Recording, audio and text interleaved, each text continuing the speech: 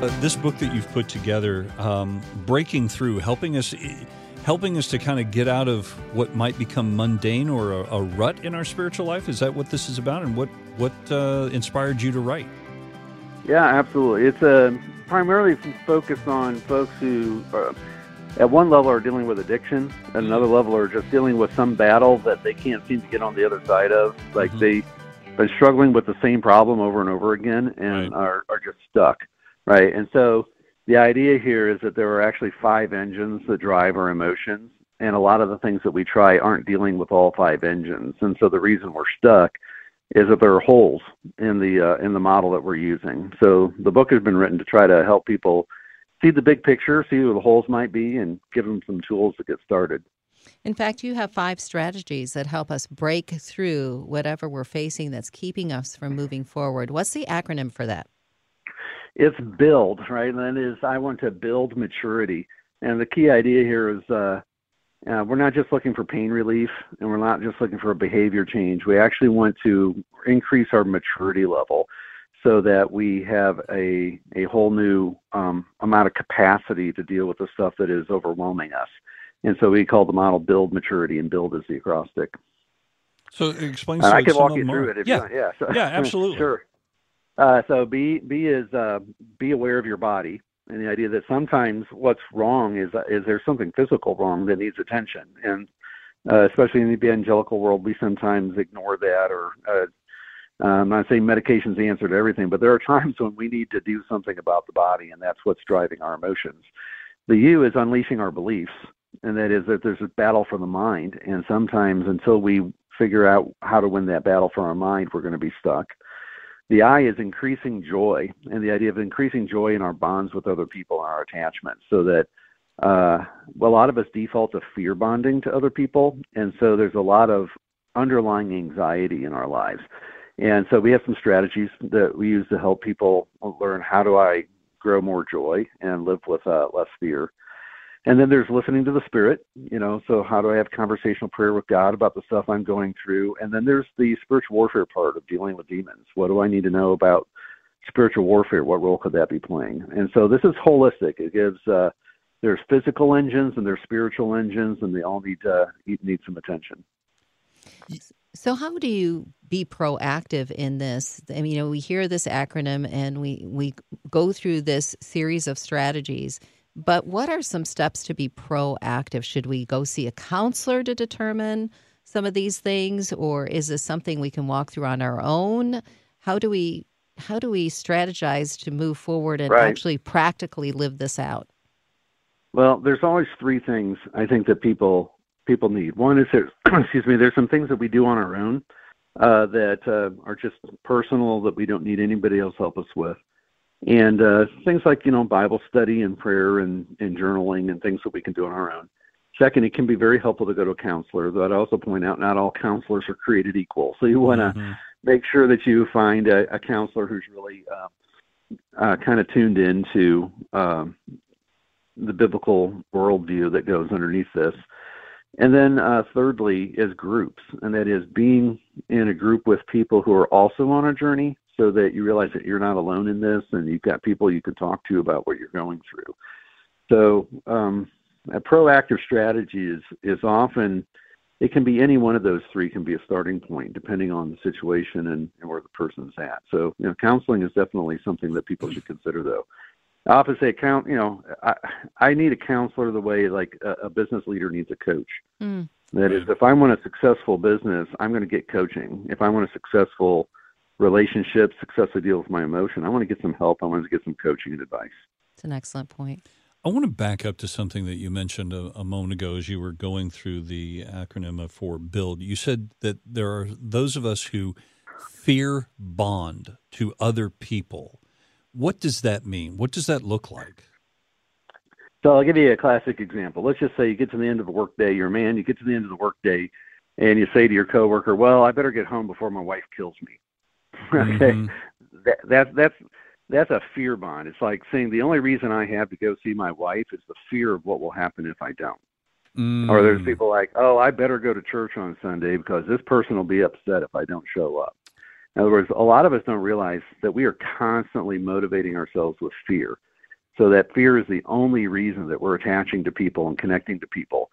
And so part of what we do there is we recognize it and we stop and go, wait a second, is there some joyful, positive reason to want to connect to this person? Like, is there a positive reason to want to go see my wife tonight? Or is it just fear of how angry she'll be if I don't do what she wants me to do?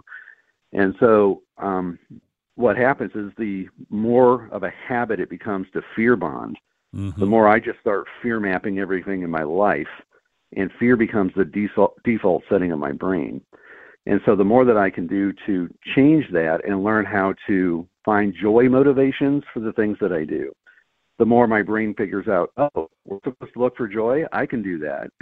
And my brain can get rewired to start looking for what there is to enjoy in life instead of just what there is to fear. I really like that. So how do you deconstruct if you have been approaching life from a fear bond strategy? Well, that's a good question. So the first thing you do is you actually have to go to the problem-solving part of your brain. But the problem you're trying to solve is not how do I get this person to treat me better or how do I get out of my pain. The problem I'm trying to solve is how do I find some joy here? How do I find a joyful motivation? So that doesn't mean I have to live in denial and say that there's nothing scary about the situation. It's that I don't want to stop there and say I'm only going to do this because of what's scary. I need to push past that. I may acknowledge that it's true. Yeah, my wife can be angry and that can be scary, but there's also good reasons to be with her. So I need to push and find what those good reasons are and begin collecting them and focusing on those. And so this is true in business, honestly. It's true in marriage. It's true in ministry. It's true in our family dynamics. And that is a lot of times we only do things out of fear of what will happen if we don't. And that fear really takes over, and it becomes this baseline to our lives. So there's always this low-lying anxiety in our lives, and we don't know why. So taking a pause, taking a break, giving ourselves 5-minute break and looking for the things there are to enjoy and for the positive reasons to do things can really help. It seems like there's a real habit of just going into automatic pilot in your thinking, that you start thinking about things like you said, fear bonding.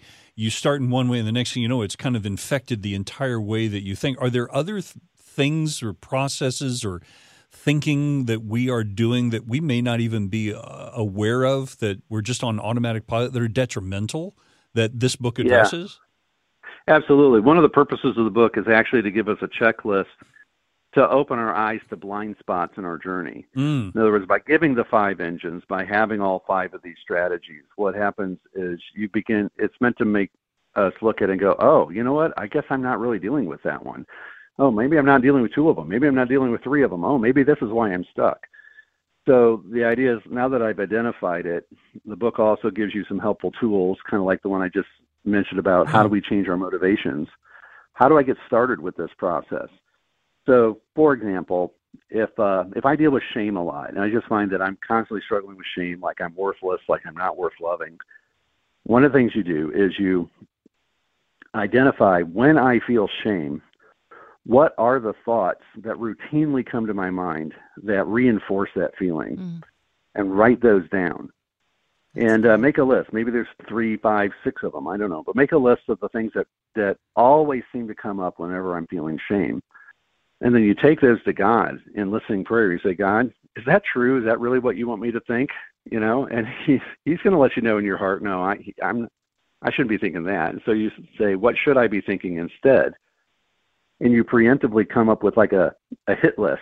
Okay, next time I feel shame and I recognize, and this thought comes up, I recognize it. I go, oh, yeah, that's that common thought that always comes up. What was I going to replace that with? Oh, yeah, I'm going to replace it with this verse over here that says, that nothing can separate me from the love of God, or something like that. That I have a game plan in place to take that thought captive and replace it with something that is more biblical.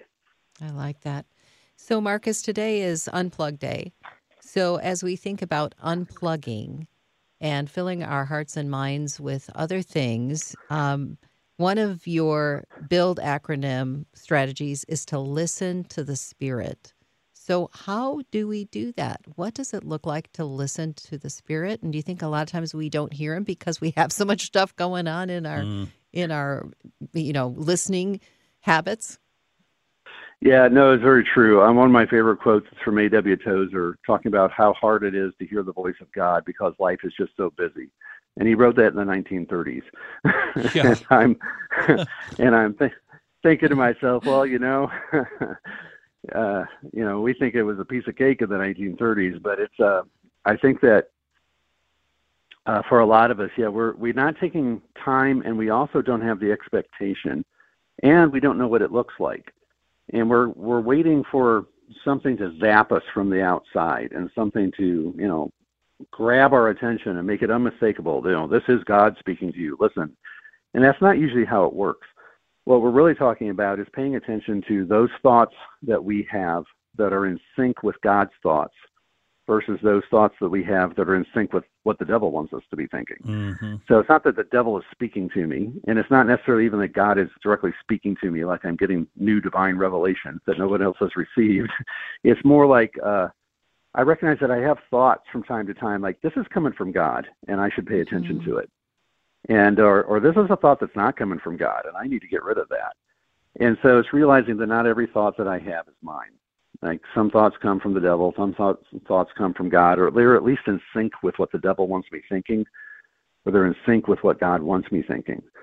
And so as I listen to God, sometimes it's, you ask God questions and then you pay attention to the thoughts that come in your head. And so if you ask God a question like, is there some wound in my past that is unresolved that is still sabotaging the way I live today? Right. Well, that seems like a question God would want to answer. Right. It's like, Right. there's still something unresolved from your past that is eating your lunch today. This is still affecting every relationship that you're in.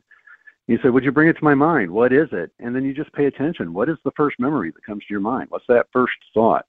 Write that down, and then don't filter it. Just write it down. See which, and then you ask him a question. So what do you want me to know about that memory? What is it about that is really important that I remember? And you start writing that down. Just write down the thoughts that come into your head. And then you say, well, I invite you, Jesus, to do, show me something that's going to help me with this. Is there anything you want me to know about this that maybe I haven't thought about before? And then you listen or you write down those thoughts. And sometimes I've had people get things as simple as, you're going to be okay. And that was all they needed to hear. They just needed to hear it from God. All the way to people forgiving, a mother who was abusive, or a father who was absent, or something like that, or seeing that person in a different light. Suddenly they start thinking about them. You know what? They were a really damaged, wounded person, and all of a sudden I'm feeling compassion for them I didn't feel before. Yes. Yeah. So that's me getting my thoughts in sync with God because I took it to Him. I listened to the Spirit. And it's not so much that I had this out-of-body experience. It's that I got my thoughts kind of in sync with God's thoughts. When I was done, I was like, there's a sense of peace that, I think I'm looking at this the way God wants me to be looking at it now. And that gives me a greater sense of peace than I had before.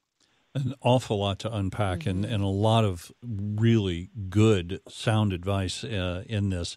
We're talking with Marcus Warner, who's put together Breakthrough, 5 essential strategies for freedom, healing, and wholeness. Marcus, how do we get a hold of the book? How do we get more information from you and get more resources? Absolutely. So I'm the president of Deeper Walk International. So you can go to deeperwalkinternational.org. And we got a lot of resources there about this book. But you can buy the book anywhere. You can get it at Moody Publishers. You go straight to their site. You can go to Amazon. I actually think it officially comes out Tuesday. So There's a few places that you may not be able to get it yet. But I would start at deeperwalkinternational.org and go from there. Thank you for the work that you've put in to research this and develop this and your experiences to put this together. And thanks for spending some time with us this morning. It's been wonderful. Well, it's been a pleasure. I appreciate the invitation and hope to talk to you again.